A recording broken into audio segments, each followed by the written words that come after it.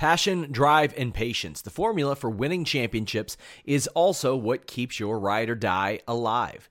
eBay Motors has everything you need to maintain your vehicle and level it up to peak performance. Superchargers, roof racks, exhaust kits, LED headlights, and more. Whether you're into speed, power, or style, eBay Motors has you covered. With over 122 million parts for your number one ride or die, you'll always find exactly what you're looking for. And with eBay Guaranteed Fit, your part is guaranteed to fit your ride every time or your money back. Because with eBay Motors, you're burning rubber, not cash. With all the parts you'll need at the prices you want, it's easy to make your car the MVP and bring home huge wins. Keep your ride or die alive at ebaymotors.com. Eligible items only. Exclusions apply. Say goodbye to your credit card rewards. Greedy corporate mega stores, led by Walmart and Target, are pushing for a law in Congress to take away your hard-earned cash back and travel points to line their pockets. The Durbin-Marshall credit card bill would enact harmful credit card routing mandates that would end credit card rewards as we know it. If you love your credit card rewards, tell your lawmakers, hands off my rewards. Tell them to oppose the Durbin-Marshall credit card bill. What's up, you guys? Early edition of the Fightful MMA podcast. Sean Ross Sapp here, managing editor, FightfulMMA.com. I am joined, as always, by Showdown Joe Ferraro. Joe, are you a basketball fan, Joe? Yes, I did watch Game 7, and I held my breath when Kawhi Leonard put that shot up in the air, and it was just bouncing and bouncing, and it's taken over this city like you wouldn't believe. I'm sure you can understand, yes. But it is nonstop. All my friends that have kind of moved down to the States or abroad are still talking about it, sending me links in different languages and stuff like that. So, yeah, it was pretty crazy. I'm a big basketball fan. I love it more than probably any sport. I love it more than MMA, and that's not easy to do, especially playoff basketball because it's so good. And it's a struggle in Kentucky. It's such a big baseball or basketball state. Yep. But we have no pro teams. We don't have anybody in Cincinnati. If you live real close to Indiana, I guess you can like the Pacers. So I grew up a Bulls fan, and I was like, I guess, sure, Jordan was great. But as I've gained more of a connection with Toronto, it's hard to not like everything associated with Toronto. So I was very happy to see that. But we do have MMA, and lots of it to talk about today. I mean, there's just a ton of stuff between a Diaz brother allegedly being booked to fight. I know. Edgar versus Holloway. We'll see if that happens. It's going to be interesting. UFC 237 and Bellator 221. What a night cumulatively of fights that was. So much stuff to talk about. UFC Rochester preview. But let's go ahead and get into the news, Joe. It broke, I think it was Saturday night. Or actually, we can go back even further than that. Last week it broke. Donald Cerrone versus Tony Ferguson next month. Sign me up. Yeah, but did we even talk about that last week as an option? Because I don't think Tony Ferguson's name came up. I don't think it did. It's almost like we assumed he'd be in super fight territory, but this kind of is, so to speak. Is. I think it is. I honestly think it is. I mean, this is huge for Cowboy, obviously. Tony Ferguson having to come back from what he's gone through. And of course, you got Cowboy on his little run right now. I mean, if he beats Tony Ferguson, what are we going to say now? Like, he has to get a title shot, right? Like, geez. And if Tony beats Cowboy, is he not supposed to beat Cowboy? Yeah, that's the thing.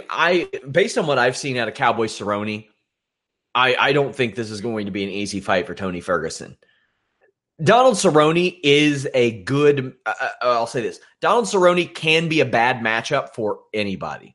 He's that well-rounded. And then when I think about the guys that Tony Ferguson has had trouble with in the past, he's had trouble with Kevin Lee. Okay, well, Donald Cerrone's wrestling isn't that outstanding. He had some trouble with Lando Venata and the unpredictability of Lando. Donald Cerrone isn't that unpredictable, but Donald Cerrone is one of those guys who I wouldn't say is necessarily elite at one particular thing, but he's real good at almost everything. He is somehow still an underrated fighter, and I think that's a great fight. Then it was announced that in August, Nate Diaz will fight Anthony Showtime Pettis First off, can't believe Nate Diaz agreed to this fight. Why do you think he did after so long? Is it just money, or is he aching to fight again? He's not fought in 3 years, Joe. The last person besides Conor McGregor that he beat was in 2015. I mean, other than money, what can you say, right? I think it's about money. I think he wants to get paid, and he could have the itch to fight again, which is probably normal in general when you're talking about most professional mixed martial artists and a Diaz brother in general. Although we shouldn't say Diaz brothers, it's more Nate, because Nick doesn't seem to want to fight at all unless it's a title shot. So I appreciated your texts and your tweets and whatnot, talking about, in essence, I'll believe it when I see it, and that's pretty much the basics, right? I'll believe it when I see it. We hope the fight does take place, but there's always going to be some sort of drama leading up to the moment he steps into the cage for Nate Diaz. So I think it's a great fight versus Anthony Pettis, and it'd be interesting to see how that one breaks down. But I hope it goes down. Let's be honest. Yeah, I mean, I don't think that a lot of people will think that's like a gag on the show, but it's not. I said that about the Dustin Poirier fight. It didn't happen. Who was Nick booked to face? Nick was booked to face somebody. Yeah, Nick was booked to fight not Anderson Silva. He was booked to fight somebody last year, and it didn't happen. And that's how I feel about the Diaz brothers. Would love for it to happen. Don't think that it will happen. A fight also on the docket now. Frankie Edgar versus Max Holloway this summer. It makes a lot of sense. Volkanovski's there, but he didn't have the type of performance at 237 that makes you stand up and say, you got to give him a title shot right now. Now, that being said, with Dana White, you never know, because I didn't think that Kamaru Usman's fight against Rafael Dos Anjos was one that would make you stand up and go, wow, get the title on him now. But to Dana White, that was. So a lot of it has to do with the amount of respect that Dana White has for a fighter. So that's why I still thought Volkanovski was in the running, because Jose Aldo has, for better or for worse, been a good soldier. He's still fighting in the UFC. They think a lot of him. But Frankie Edgar, ya boy, gets the nod against Max Holloway, and this is a hell of a fight. And you have Max Holloway stepping up again to help save the day for the UFC, so to speak, in a time where they didn't quite look like they would have a title fight in one of these pay-per-views. Yeah, I mean, well, this is what Frankie and Max's third time trying to get this fight together. So hopefully, knock on wood, the MMA gods allow it to happen. It'd be great for both fighters to just get this off of their shoulders, put it on their resumes. And, I'm assuming, I didn't check the odds just yet, but I got to assume Max Holloway is the favorite heading into this fight here. But you can never count out Frankie Edgar. I mean, what happened is I'm trying to think of the one bout where it was he just got destroyed in the first round. Who was it? And then Max destroyed him. I'm drawing a blank right now. It's from Cali. Brian Ortega, right? It was one of those things where Ortega is just that good, but then Max showed he's that much better. But you can't ever count Frankie out. I know it's vintage talking me or vintage Joe talking about all those fights he had with Gray Maynard, but you never count Frankie out. He brings that speed, and he'll just keep coming forward until he has to go in there for the finish. So I think it's a great fight. I'd like to see how he's going to get past that reach. We all know Frankie's got fantastic cardio despite him getting older. So Max can put all that pressure that he wants. If he doesn't break Frankie, it'll be a 5-round war, no matter what. UFC 237 was this weekend.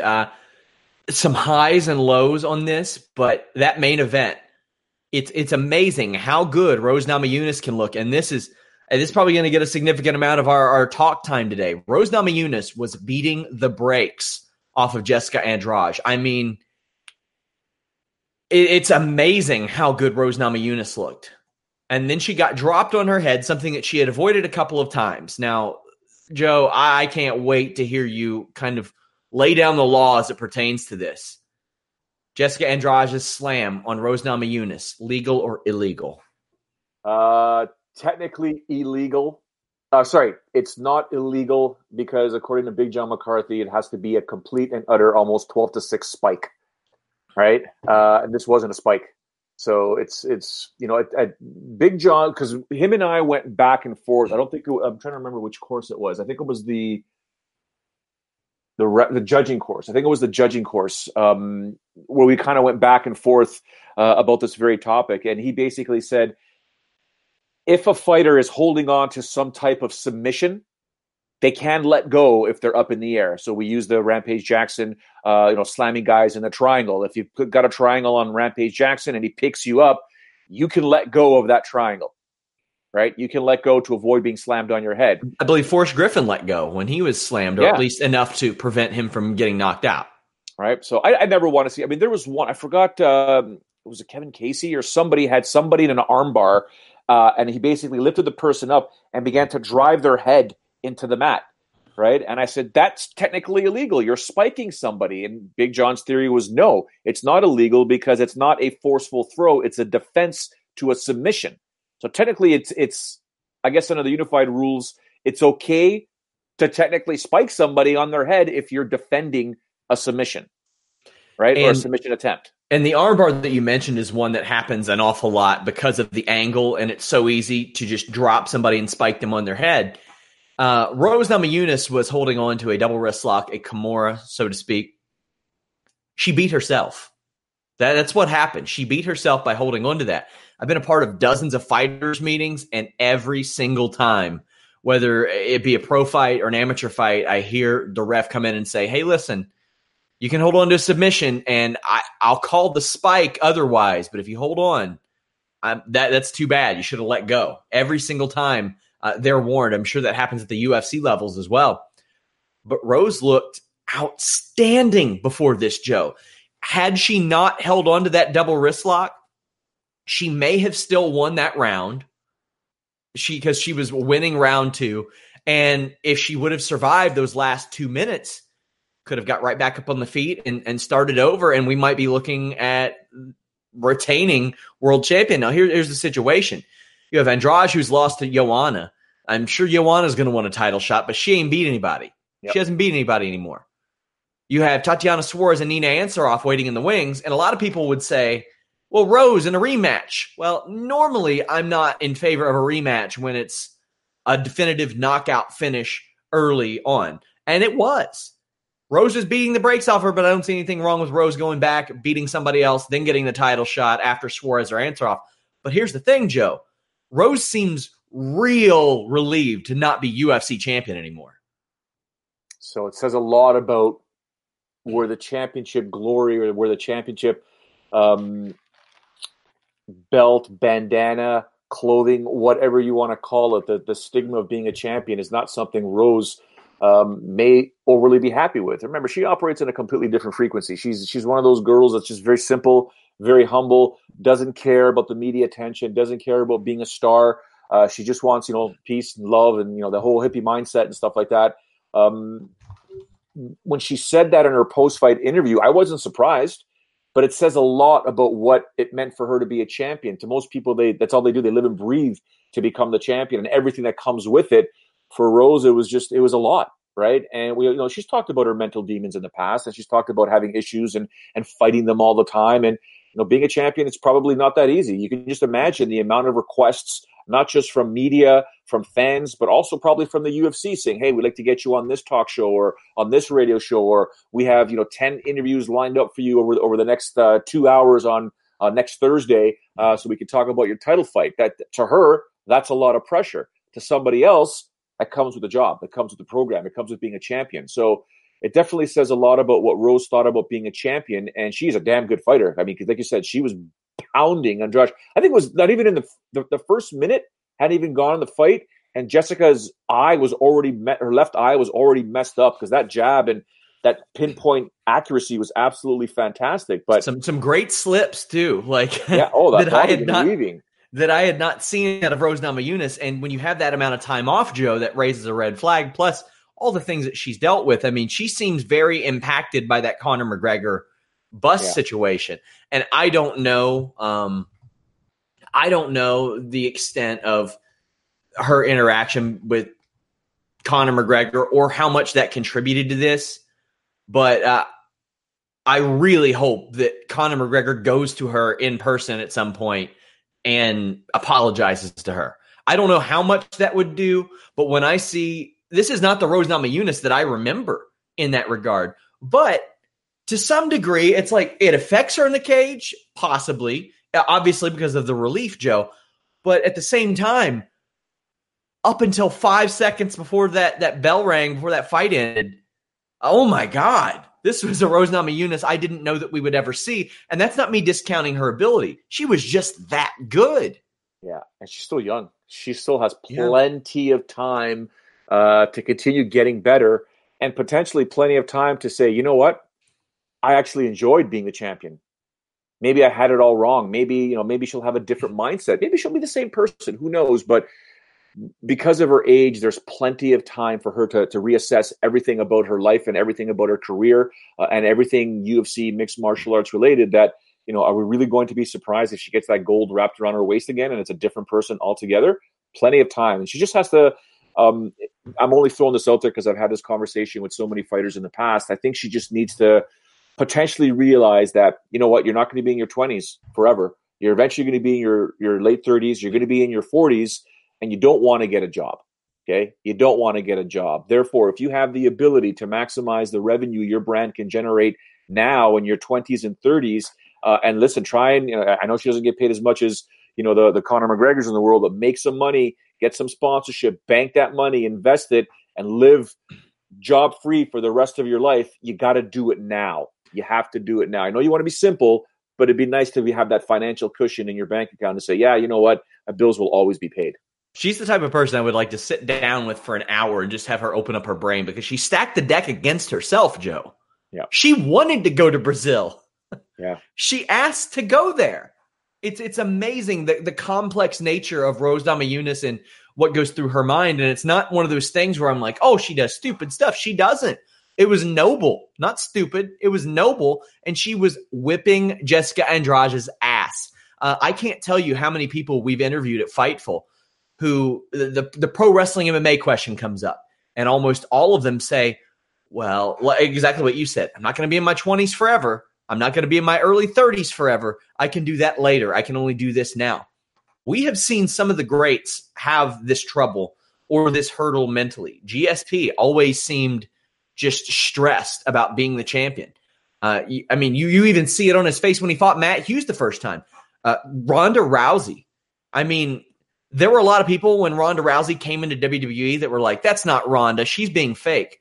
No, she wasn't being fake. She didn't have the pressure of having to defend a championship on her shoulders at all times that kept her on edge. Everybody I spoke to close to her said, no, she's really happy because she had what we call the happy to be there look. Well, she was. The UFC, as much fame as that provided her, just wasn't it mentally for her. And it affected her. And another woman, by the way, who's been through a lot of shit. Yeah. Quite frankly. 100%. Jessica Andrade has just had some kind of run at strawweight. She debuted against Jessica Panay in 2016 after she fought at bantamweight forever. She's beaten Jessica Panay, title contender. Joanne Calderwood, probably going to contend for a title upperweight division. Angela Hill, Invicta champion. Claudia Gadelha, title challenger. Tisha Torres, somebody who we thought was going to be a title challenger. And then Karolina Kowalkiewicz, a title challenger. Oh, by the way, before that ever happened, she beat Raquel Pennington too. Unbelievable. I do want to see the winner of Suarez versus Ansaroff get that title shot. And I think Rose Namajunas would probably be fine with that, Joe. But what do you think? Yeah, I think you're right. Me personally, I'd like to see the rematch between Rose and Andrade, but I would too. I think the winner of Ansaroff's fight will more than likely get the title shot. I want to know what, more of what, as much as we laugh about it now, but Jacek, what are you doing, man? Like, what's you want to go back to 115? You want to say 125? What do you want to do here, right? Because now that Rose is no longer the champion, does that open it up for you, right? You've already fought Jessica, right?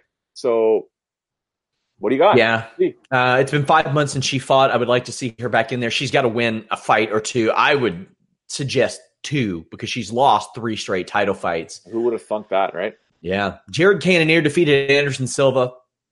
Just destroyed Anderson Silva's knee. There's not a lot to really break down here. Anderson Silva still has some good hand speed.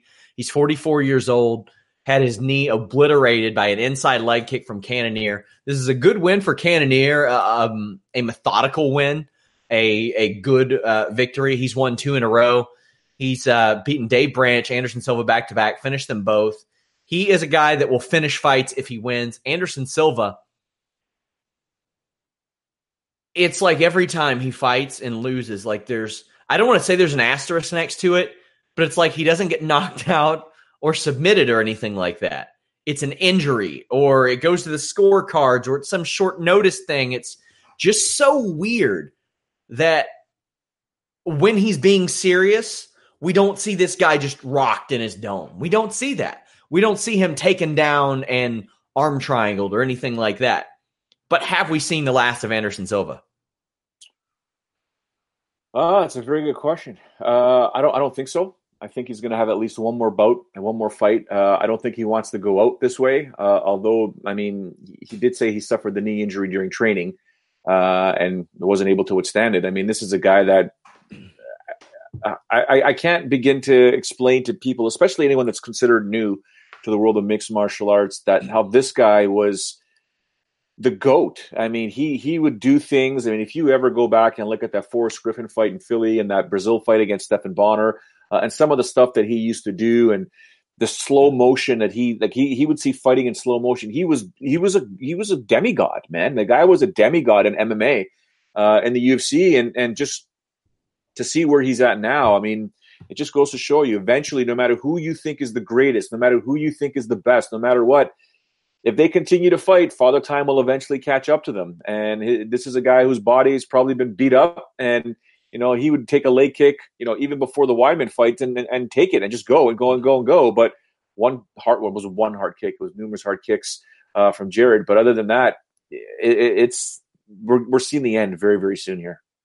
There were 3 people in this show that at some time there were legit conversations. Are they the best fighter in the world? Another one of those was Jose Aldo. He just got dominated by the much young, or I don't want to say much younger Alexander Volkanovski. He's 1.5, 2 years younger, but as far as in cage action, much younger. Volkanovski did what he had to do to win, but this was okay because it's Jose Aldo. It is the type of performance that makes me go, hot damn, that was impressive. But if it were against anybody else, almost, I wouldn't be that impressed by it. But considering the level of competition, yeah, I think this puts a damper and almost eliminates Jose Aldo from any future title picture if he retires as he plans on doing, unless he does this thing where he just fights back-to-back months, Anthony Smith style, which I don't see happening. What are your thoughts here? It's tough to see Aldo also beginning to fade here, right? Because this is a guy that you could never get a hold of. This is a guy that was so dominant in every fight that he ever had, obviously before the Holloway fights as well. But this was a guy that used to just dictate where the fight was going to take place, when it was going to end. And he's got a big-time heart. He's got resolve. I mean, go look at that Mark Hominick fight. He messed up Mark Hominick's head, but almost lost that title in Toronto. But he kept going. He was taking a beating. But normally speaking, Aldo, when he decided to switch a gear, fights were over. I'll never forget that one fight with Frankie Edgar the last time they fought. It was just like, I couldn't believe somebody could be that much faster than Frankie Edgar and just control and own the striking in the space in general. Seeing what happened on Saturday night now versus Volkanovski, you're thinking, dude, you're fighting in Brazil. You're nicknamed the King of Brazil at times, right? Like, what happened? What's going on here? How do you not know that you're losing this fight, or you've got to go in there for the finish? You're the number one contender. You're not the champion though. And imagine losing your title like this, right? So unfortunately for him, not looking good. I mean, there's still options for him at 145 pounds, but is the weight cut causing problems, Sean? Is the weight cut that's now draining him, not allowing him to perform anymore because he's getting older? Maybe 155 is the answer. I would love to see him at least give it a go there. What can we say about BJ Penn that we didn't already say before UFC Phoenix in January 2017? What we said, I think, Oklahoma City in June 2017, before Inglewood at 232 last year. He's not good. And the fact that he didn't get obliterated in round 1 of Clay Guida's fight, people were like, best he's looked in years. That's not a high bar. Clay Guida beat him. Clay Guida did what Clay Guida does. He started slow and then picked up. And gosh, if that fight would have went 30 more seconds or a minute longer, I think he probably puts BJ Penn away. Clay Guida still effective at 37 years old. Yeah. BJ Penn, however, not effective in the least at 40 years old. I wish UFC would go ahead and get to Hawaii so he can retire. Yeah, that's a great analogy. Yeah, it'd be nice to have an event there, put BJ on there, maybe the first bout in the main card. But yeah, I mean, it's to say he's long on the tooth would be an understatement. It's unfortunately he's not going to over. have any teeth to be long in if he keeps fighting. Yeah, it's done. It's tough to watch. Very, very difficult to watch. Again, like we were talking about Anderson Silva and Jose Aldo, this was once a guy that would just dominate people when he was the champion. In the first fight with George St. Pierre, put a hurting on George, right? First time George ever lost a round in the UFC, and it was BJ Penn in his prime was something else, man. He was arguably considered the best boxer in MMA at the time, right? And now it's even his boxing skill set. I know he's still with Perillo, right? But it's the speed is gone, the power might be there, but the timing is off, right? He's getting just pieced up whenever he competes. It sucks. I hate watching it, but I don't even know why. I mean, it's not like doesn't have the money. I mean, there's the legal troubles potentially coming up, but he comes from a very rich family. I don't think it's about the money. So it's BJ Penn and living on that island and always wanting to fight. Eventually you got to stop because the younger guys in general are going to beat you. Even though you fought an older guy, the younger guys are always going to beat you eventually. We had a few other guys and a girl who had never quite reached the mountaintop of UFC who lost. Thiago Alves got beat. He has never won 3 fights in a row since GSP changed his life, so to speak. He got beat by Staropoli, who is an emerging prospect. Staropoli did what he needed to do. Ryan Spann just obliterated Little Nog. Now, I didn't see the Little Nog fight as the charity case that I see BJ Penn, because going into this fight, Little Nog had won 2 out of 3 fights, for better or for worse. I'm okay with him hanging around, even though he's lost 3 times pretty viciously by KO, TKO over the last 4 or 5 years. I'm okay if he wants to hang around a couple more times and he wins one of those. Hey, keep it going, man. A loss to a prospect like Ryan Spann, not going to hurt me.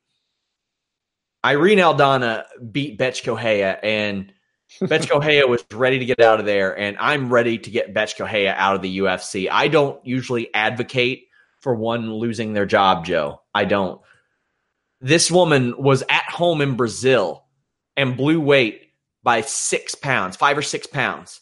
So Irene Aldana, hey, you make those featherweight rankings. Irene Aldana's in there because she just beat a featherweight. You look at Bethe Correia, submitted by Aldana. Hadn't fought for 2 years before that, got her head kicked off by Holly Holm. Yeah. The Marion Renault draw should have been a loss. Renault beat her. The Jessica Ai fight, Jessica Ai should have beaten her. That was not a win for Bethe Correia. Check MMADecisions.com. Raquel Pennington beat her. Ronda Rousey beat her. That's an awful lot of mileage, as I say, because she went face down, ass up on a Straight Outta Compton logo and beat a couple of horsewomen who, quite frankly, and a lot of people will disagree with me, I think that had Shayna Baszler and Jessamyn Duke been anywhere but where they were training at the time, they probably both beat Bethe Correia at that time.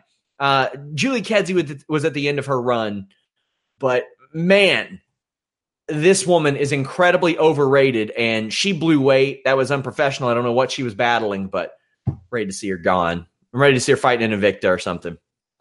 Yeah, no, I'm not going to sit here and disagree with it. I think for me, Bethe Correia has always been more of a, I'll give her this. She's tough as nails. She'll stand in the pocket and trade bombs with you. But there was more just to her personality. It was always been a gimmick to me. It's one of those, it's her real life personality. Don't get me wrong, but how it comes across on camera and just in general, people can look at it as a gimmick. It's just it's kind of weird, if you know what I'm saying. But, I'm never going to take away the fact that she's, competing in the UFC and, stand and trade with anybody. But yeah, I think enough's enough. I mean, she was the one that screamed at Ronda Rousey and told her not to cry before the fight, right? Yeah.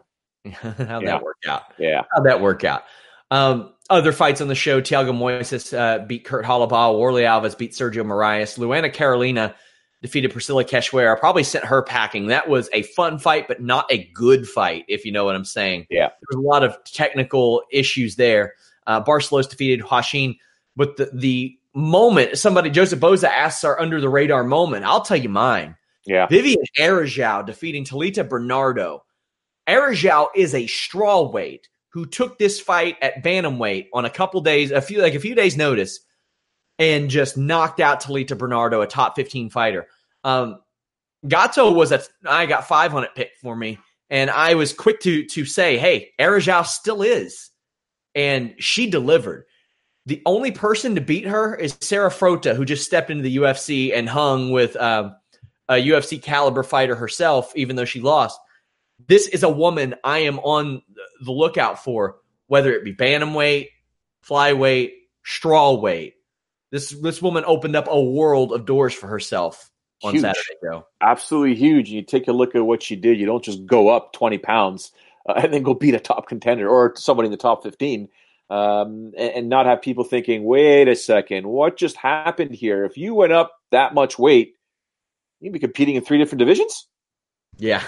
Interesting. You are available to the UFC at a moment's notice. So give her some more fights. Let's see where she goes from here. Yeah, this is the time for her to make it happen, too. She's 32 years old, so no time to waste there. She hadn't fought since August of last year, so before that, it was like 2017. She had like a really packed year or so where she had 3 or 4 fights, but I'm very interested in seeing what she does and what she can do. Bellator 221, and you know how they used to call UFC like UFC heavy hitters and stuff like that? Bellator 221 is Scott Coker's wettest dream. Yeah, I can see that. I unfortunately did not have a chance to watch all the fights. I did catch some highlights, only because when it was coming up on my feed, I'm like, the hell's happening here? Like, what's going on here? I mean, the AJ McKee, Pat Curran fight, okay, fine. Man. I get it. Yeah. But then, what the heck happened here? I'll let you go on with it, but whoa, what happened here? Pat Curran has been so inactive. I'll approach that first. I forgot that he had spent nonstop in Bellator 9 years. Yeah. Because he doesn't fight very often. He fought once in 2016, once in 2017, none last year, once this year. AJ McKee beating him, hell of a win, but not one that makes me stand up and go, hot damn. No. I'll tell you what AJ McKee did. He Antonio McKee'd Pat Curran. That is exactly what he did. Like father, like son. Yep. And hey, you know what? There ain't nothing wrong with that. But that type of style got AJ McKee, it got Antonio McKee one shot in the UFC, and when he lost, that was it. He never got back. AJ moves on to 14-0, and this is a top talent. They brought him on slow. He's had every fight in his 4-year career in Bellator. He's up to 14-0, and he's beating top talent. Bellator knows how to bring their fighters on. Jack Swagger, though. I was afraid that somebody might die in this fight, and I don't mean Jack Swagger. TJ Jones was the definition of happy to be there, and Jack Swagger beat his ass, took him down. But hey, TJ Jones fought off a double wrist lock and a top wrist lock, but got put to sleep with an arm triangle. If I'm Jack Swagger, I'm getting back in there July, August, maybe. Yeah, right away. Let's go. Crush another can. Let's get back in there. Did you happen to see the finish? Any thoughts of him holding on a little bit too long? He says he used the old Paul Harris defense of, I got to make sure. And I have more room for that than I do a heel hook or something like that. I think he was just holding on a bit more because TJ Jones's trash talk just got enough of him that, Swagger hasn't really experienced the trash talk in MMA as most guys have over their career. So he wanted to make this a little bit more personal. And you know what? Wanted to make sure. Just wanted to make sure. I'm sure you did. He cut this weird promo where he said he had an emotional erection. He said that he had a phoner. I don't know. He healed up the crowd as he should have. Jared Cannonier did this very similarly after the Anderson Silva fight. I want to ask you about that. I love it. Now, there was a situation a couple years ago after WrestleMania where Roman Reigns beat The Undertaker. And Roman Reigns was this good guy that was shoved down the throats of the fans and all this stuff. They just didn't like him like that. So he comes out to the crowd. He doesn't say anything. And for a good solid 8 or 9 minutes, the crowd just boos him. He looks at the crowd. He says, "This is my yard now," and leaves. That's similar to what Jared Cannonier did. He should have said that verbatim. He should have said that in Brazil. Like, I run Brazil now. Yeah. But I mean, I don't know if he was legitimately affected. I saw him ready to throw hands with a elementary schooler on UFC Countdown. That was pretty funny, but I like the playing to the crowd. Do it. Make it work. I'll tell you what worked. Taiwan Claxton beat James Bennett. Okay. But Doug, about that? No. Yeah. James Bennett was overmatched and was begging to get his ass kicked in that fight. Douglas Lima knocks out Michael Venom Page. This, to a lesser degree, reminded me of the Namajunas Andrade fight. I was very impressed by Michael Page. He did great keeping his distance. He was active from the bottom when he was taken down. He did more than Lima did. He opened up with a nice punch. And the thing that bugged me, Joe, was a lot of people said, that's what happens when you fight cocky. And I'm like, whoa, that was a very subdued Michael Venom Page. That was a Michael Venom Page who took this task very seriously, Joe. But as one of the first things you teach people in an MMA kickboxing class, like what I taught for years, don't cross your feet. Why? You're going to get your foot swept out from underneath you. You can get taken down easier. The thing that makes Michael Page elite in some regards is his undoing, as often is the case. And Douglas Lima did Douglas Lima things, Joe. This was amazing. You said it. Douglas Lima did Douglas Lima things. I don't understand why he doesn't get the love that he deserves. It's namely because he's in Bellator. And I'll go back and watch that Rory McDonald fight, man. I still think Lima won that fight. I still believe Lima won that fight, and he's a top contender still. He should be a champion. And, you know, at 170 pounds, he's not getting younger, but he's causing havoc. He's continuing to cause havoc, and he just took out, you know, who many of us thought was going to be someone that Bellator was going to continually promote and potentially get a belt around his waist eventually. And he just derailed that train real quick. Douglas Lima is a seasoned vet.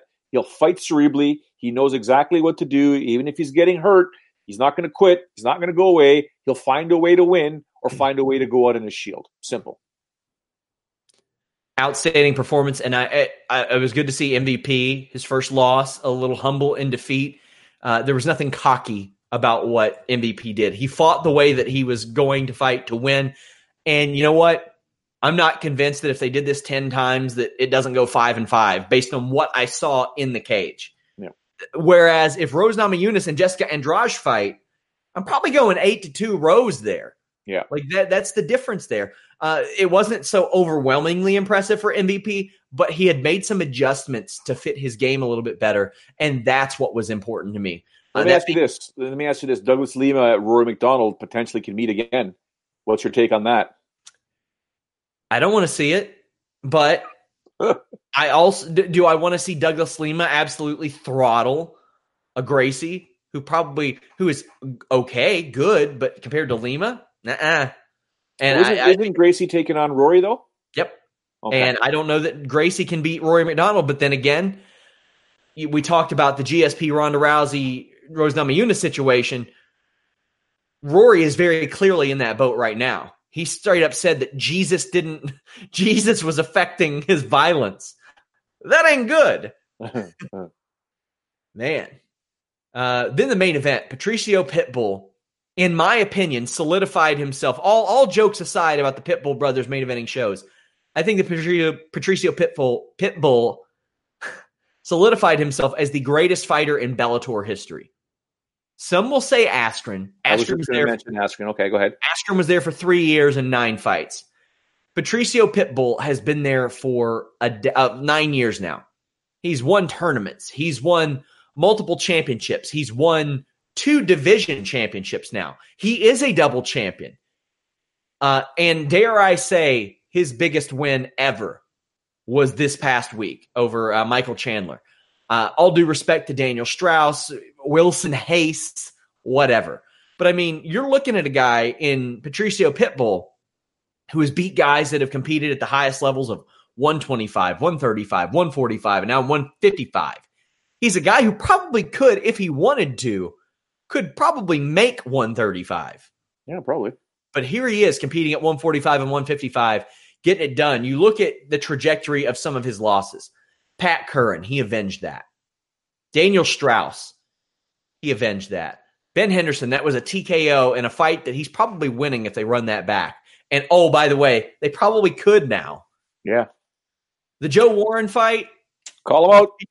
Lots of people feel some kind of way about that. Yeah. But he just flattened Michael Chandler. What did you think of the finish before we get into Patricio Pitbull's history? Well, people can say there was a bunch of people that were saying that, it was an early stoppage and shouldn't have happened. Got to move, man. Can't just sit there and not defend yourself. Very simple. I think it's fantastic. The fact that it happened. So a couple things to think about for a second. All he was missing was a Straight Outta Compton logo. Yeah. It was a minute long, or 61 seconds to be exact. Did Chandler suffer any concussions during training? I can't believe they interviewed him after that. Yeah. I get it. He wants to say his piece. Don't interview him after that. They shouldn't have interviewed Rose after she was knocked out either. Bad, rough. Yeah, so I don't know. When I see things like that, who was it? Kun Lee and Rich Franklin or someone like that, where I was like, you don't go down that easy ever unless you've suffered concussions recently. I think Chandler could take a lot more. Take nothing away from Pitbull's power and precision and technique. Don't get me wrong. But something leads me to believe Chandler may have suffered something in training. But to go back on your discussion about Patricio being the greatest Bellator fighter of all time, it's hard to argue that, man. It is very hard to argue that. And here's the thing. Had Chandler won, I might have put him in that territory because they were both fighting for their 17th win in the company. And Chandler, when you look back at some of the people that he has beaten, you see Eddie Alvarez's name there. You see Patricky Pitbull. You see Marcin Held, who was real good at that point. Even like some mainstays like David Rickles, but he beat Ben Henderson. He beat a former champion in Brett Premise. He's a 3-time world champion. Had he beaten Will Brooks one of those times, I think that it almost would have been definitive in that regard. Also, you look at Bellator champions, and they traditionally have just not hung around very long, Joe. And even when they do, you get a guy like Darrion Caldwell who loses elsewhere. You get a guy like King Mo, who couldn't get to the mountaintop, who they wanted to be their world champion. I think it's wide open for Patricio Pitbull as the greatest fighter in Bellator history right now. I mean, maybe I'm missing something. Maybe there's some fighter that's just like kind of under the radar to me, but the fact that he's competed and won multiple weight division titles, that says a lot. Hey, you know what? If Ryan Bader hangs around for 3 or 4 more years and successfully defends both of those titles, very true. It's going to be hard to deny him that as well, because Fedor, Mitrione, King Mo, Vassell, Phil Davis, that's a hell of a resume your first 2 years, Joe. Yeah. Could you put Daniel Cormier on that list some way, somehow? No, probably not. Oh, man, I would love to see that fight. I would. So that was Bellator MMA 221. It was a fun show, all things considered. You put the highlights together of that show, and it was a good one. Now, we didn't talk about the PFL show much, and I didn't watch it, quite frankly. I watched the highlights of it. Same. Kayla Harrison ended up taking on Larissa Pacheco. Larissa Pacheco is a UFC washout who still was probably her biggest challenge. Mm-hmm. And Kayla Harrison won that fight. That's got to be a good sign regardless. But, I mean, am I putting a lot of stock into it? No. But, I mean, I think it's good that Kayla Harrison took on somebody with that UFC experience. You're not going to have that a whole lot, though, Joe, considering the weight division that she fights at. No, I think you're right. I mean, I think we talked about it specifically that this card was more or less designed for her to be in that main event to showcase her. We got 15 minutes of her, right? So we got to see Kayla Harrison in action, but at the same time, on one card. I know. I just saw that 30-25. Oof. We also had Sarah Kaufman winning real quick. Chris Curtis, who we spoke up on this show, winning with a minute left.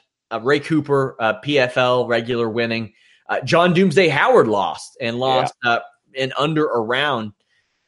Things haven't been great for him. He's winless in his last three of his last 4 fights. He's had like an illegal knee. He's had some rough luck because I know that he was looking to turn things around when he signed with PFL or World Series of Fighting, whenever it was. But yeah, they're worth keeping their eye on at least. If they're going to put on a show that has at least a few intriguing names, I might start tuning in a little bit more.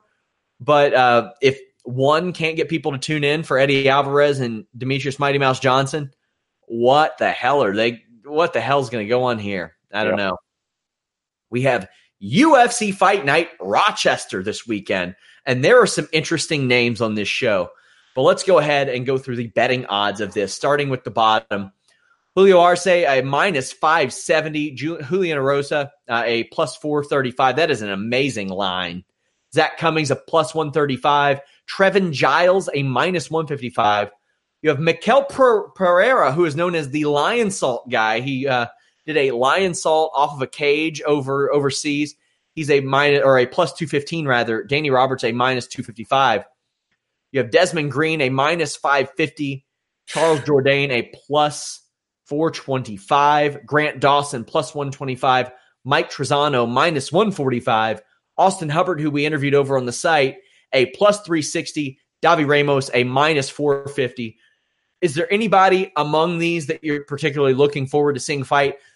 There are so many shows, Joe, where we see close lines. This ain't one of them. There's a lot of lopsided betting odds on this show. I got 5 on it. It's going to be tough this week. Yeah, I just want to see how Desmond Green performs against Jourdain, only because he's coming off that win versus Ross Pearson, pretty dominant. And he said he really wanted to be on this card here. So now you're on the card. Now you're here. Now you're basically in your hometown. Now you're going to feel the pressure of competing on your home soil. A lot of guys, Rich Franklin told me, George St. Pierre told me, a lot of guys that have competed and girls that have competed at home, pretty much on their home turf, sleeping in their own bed, although most promoters are smart and saying you can't sleep in your own bed, you are staying in the hotel. But there's a lot of pressure because everybody and their sister, their brother, their cousin, if you once fed their fish, want tickets. A lot of headaches. So we'll see how Desmond Green handles that. He's a massive favorite right here. I think it's a little too much, but that's the one name that I'm paying very, very close attention to. W. Ramos, obviously, I think is going to put on a hell of a performance. But other than that, of the names that you mentioned, and Danny Roberts, I want to see how he does against Pereira. Yeah, Pereira is the one that I'm looking at. I'm looking at Arce as well, but you then get a couple of names that are familiar. Ed Herman, a plus 200. Patrick Cummins, a minus 240. This seems to me like a let's get Patrick Cummins a win fight. Yeah. So, yeah, I guess so. Yeah. I mean, Herman's obviously will slow down drastically. So, yeah, Cummins has lost 2 in a row. Herman has lost 3 in a row, 4 of his last 5. Herman doesn't have a win since 2016. He has 1 win in the last 5 years. Woo! Woo! I was at his fight 2 wins ago, and that was 5 years ago. Unbelievable. I have Patrick Cummins winning this one. But then you get into some of the more highlighted fights, and there aren't names outside of the main event that jump off the page. But there are some good names. Charles Oliveira, a minus 365. Nick Lentz, a plus 305. I am not putting 5 on Nick Lentz. I think that Charles Oliveira is looking really, really good these days, and I'm looking for him to probably run away with this fight. I think that we finally got him to stop talking about 145. I hope, because this isn't the 22, 23-year-old anymore. This is the 29-year-old that needs to make the most of his prime years, Joe. He's won 4 in a row, all by submission within 2 rounds. He's won 4 or 5. The only person to beat him since returning to lightweight is Paul Felder. And as we say, that happens. Yeah. Very excited to see Charles Oliveira fight because he is an emerging, underrated name at lightweight. I'm not always going to be convinced with Charles Oliveira, although his recent run is absolutely slick, super sick, super slick. He wants to keep adding to that, submission record, I'm sure. But Nick Lentz, the Carney, isn't easy to put away. I know you're not the biggest fan of Nick Lentz. Not many people are with his political views. I don't want to say that. It's just I thought it was hilarious years ago when people were accusing Conor McGregor of running from Nick Lentz. Yeah, of course. That's still hilarious. Yeah. Conor McGregor, no disrespect to Nick Lentz. Nick Lentz is a good fighter. Won 3 of 4. I think he's like 5-2 in his last 7. He can get it done, man. But I mean, he's beaten some good fighters too. Gray Maynard, Will Brooks, Diego Nunez back when people thought that Diego Nunez was something. Tyson Griffin when people thought he was something. Like, he's got some good wins and he's really experienced. I just think that he's going to lose to Charles Oliveira. Yeah, we'll see what happens. I think it's going to be a bit. I mean, if you could suck the will to Aneta Oliveira to take away his options, pound him away. He has shown a propensity sometimes to be like, oh man, what do I do here? What do I do here? What do I do here? And then sort of fade away. But if Oliveira gets a hold of Lentz early and Lentz isn't all bloody and slippery, could get real fun to watch this guy put a submission on. There's a prelim headliner that I think is just fascinating. Aspen Ladd, a prospect at the UFC, wants to do great things. She's 7-0 as a pro, just beat Tanya Evander. That's a hell of a win. Beat Lena Landsberg. Quite frankly, you can throw her in the featherweight rankings and she qualifies. She's beaten 2 Cyborg victims. You're right. She was 8-1 as an amateur. That one loss, Joe, Cynthia Calvillo. I mean, hey, that's why I put more stock into women's amateur fights. There aren't as many women, and a lot of times you're going to run into people who you see on the pro circuit a lot more. And quite frankly, a lot of the people you beat in your first or second pro fight are as good as some of the ones you're beating in your amateur fights. That's just a sad reality right now. She's beaten Amanda Cooper, Lena Landsberg. She's beaten Sijara Eubanks before. Yeah. Is she going to do it again with Sijara Eubanks up a weight division after she's had this resurgence? Sijara went 3-0 on the Ultimate Fighter. She's beaten Lauren Murphy. She's beaten Roxanne Modafferi. But now they're doing this at, I believe this is a bantamweight fight. Will Eubanks avenge that loss? It's a win-win for the UFC, I think. Yeah, definitely. 100% it is. I mean, will she avenge that loss? I mean, the fact that she signed on the dotted line to fight her again leads me to believe, yeah, you know what? I'm getting back on that horse. Let's do this. Let's fight. I'm not afraid of her. What happened. It was, that one obviously went to a decision, but Aspen Ladd's no joke. She's pulling off some pretty slick wins. And I think you're right that the fact that this is the main event of the prelims drive people to the main card. I think it's going to be a fantastic fight. I'm still leaning towards Aspen Ladd in this one, though. She is a massive favorite, a -300, Eubanks at +250. And this is a woman who was supposed to, and Eubanks was supposed to compete for a UFC title. Thankfully, she didn't. I'm all for a title being decided on the Ultimate Fighter, but I want the quality of fighters to be up there, and that just wasn't. Speaking of divisions that are in flux, Megan Anderson, a -150, Felicia Spencer, a +130. I find it very ironic and a little bit funny that when Cyborg loses the featherweight title, that the featherweight division is probably in the best shape that it has ever been in. And I mean in the history of women's 145-pound fighting. Amanda Nunes, the champion. Chris Cyborg's out there. You have Felicia Spencer. You have Megan Anderson. You have Macy Chiasson, who's there. And quite frankly, if you want to throw Betch Kohea into a 145 fight, I'm not going to hate on that. As much as I think that I never thought of that. Yeah, if she's missing weight by that much, and you want her against a Felicia Spencer or a Megan Anderson next time out, hey, okay, sure. But you also have people like Tanya Evander who have competed there. You have Holly Holm who has competed there. You have Lena Landsberg, a top 15 fighter who has competed there. Caitlin Vieira could probably compete there. So there's a lot of hypotheticals as it relates to women's 145. But I'm glad to some degree that they're not just pulling the plug on it because of what happened, because they have a couple of names in Felicia Spencer and Megan Anderson who can fight. How do you see this one going? Well, I mean, in terms of Felicia Spencer, I mean, she's undefeated. She's 6-0. Confidence will likely be at an all-time high. But Megan Anderson's just an absolute destroyer. I mean, let's be honest. I know what happened in that Kat Zingano fight. People were bitching and complaining. It was a kick that was thrown. Silence. Okay. Kick was thrown, caught the eye, is what it is. Do I want to see the rematch? Yeah. Let's run it back. But it's not going to happen right now. So she's 9-3. Let's see what happens now when she takes on an undefeated fighter, full of confidence, coming from Invicta. I think it's a fantastic fight. It's going to open up a lot of eyes, no pun intended, to the winner of this one here. Yeah, I'm looking forward to this fight. This main card, really from the top prelim on, I'm just like, damn, this is going to be fun. Neil Magny, a +425 underdog against Vicente Luque, who, very good, but it's hard for me to put those odds. If you put Neil Magny in there with almost anybody, it's hard for me to accept those odds. He's a guy that can get it done against almost anybody, but they're not giving him much of a chance here. How much of a chance are you giving him? We did speak to him over at Fightful.com. I think there's been a change. I think Magny actually had to withdraw from this fight. Oh, okay. He's no longer competing, so they are trying to find a replacement for Luque, and we're talking like super short notice. So I don't even think. Well, hey, that's good because I moved his interview back this week. Now I can just take it off the docket. So yeah. So my apologies there as Magny is out. It's been a wild week with WWE in the UK. But beyond that, still, I think that line was ridiculous. And I base all these betting odds. I go to Best Fight Odds, which still has it listed. I'm surprised that Antonio Carlos Jr. at minus 185 is that close against Ian Heinisch at plus 160.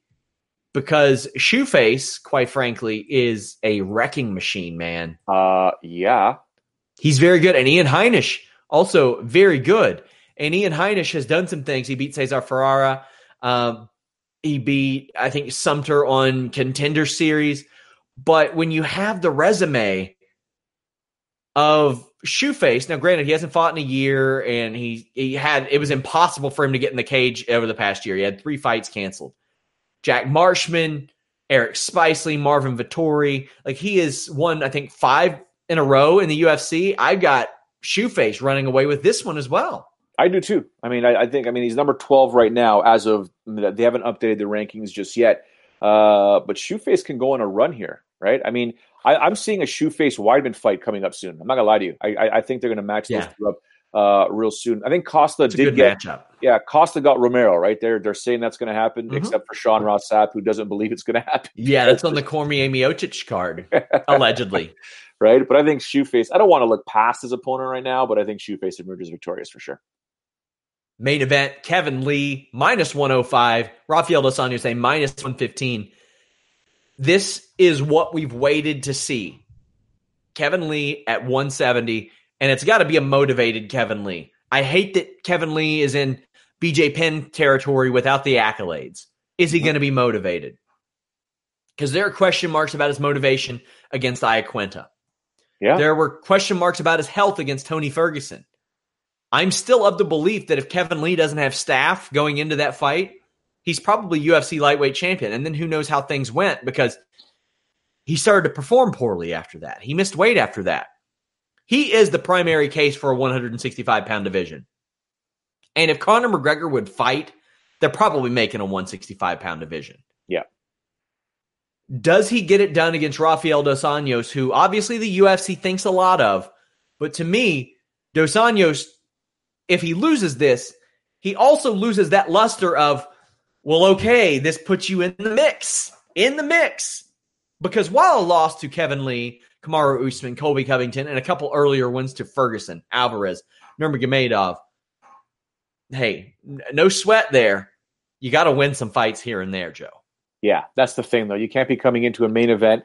One would consider, Rafael Dos Anjos pretty lucky to be in a main event he's on a 2-fight losing streak, right? So he's in a main event. Like I said, the UFC holds him on high regard, but he did lose to Colby Covington and Kamaru Usman back-to-back. So he also defeated Robbie Lawler in a fantastic performance. Then on the flip side, okay, listen, we're putting a lot of stock in you, Rafael. You better do good in this fight here. Then you got Kevin Lee, like you said, that whole Tony Ferguson staph infection thing. He comes back and busts up Edson Barbosa in the 5th round. We have somebody that says, stop it. Kevin wasn't going to beat Tony. I'm like, Lando Venata almost beat Tony. Yeah. Tony isn't like some unstoppable wrecking machine. Some people just don't. Either they didn't watch the fight or they got short-term memories. I mean, that is unbelievable. I'm not saying that he would have beaten Tony, but he damn well could have. And did things in that fight that almost had the win secured for him anyway. Yeah. So just for me, for Kevin Lee against Iaquinta, something was up. You talk about the motivation. It was a 25-minute fight. Which Kevin Lee is going to show up? So it's a lot of questions heading into this matchup here, more than any other on this card, only because which guy shows up? Is it the vintage fighter for both of them, or we're seeing a trend here, right? I'll be here talking about this after the show. Make sure you guys tune into our live coverage. We have hundreds, even thousands of comments every single week. It's going to be a big weekend. WWE Money in the Bank.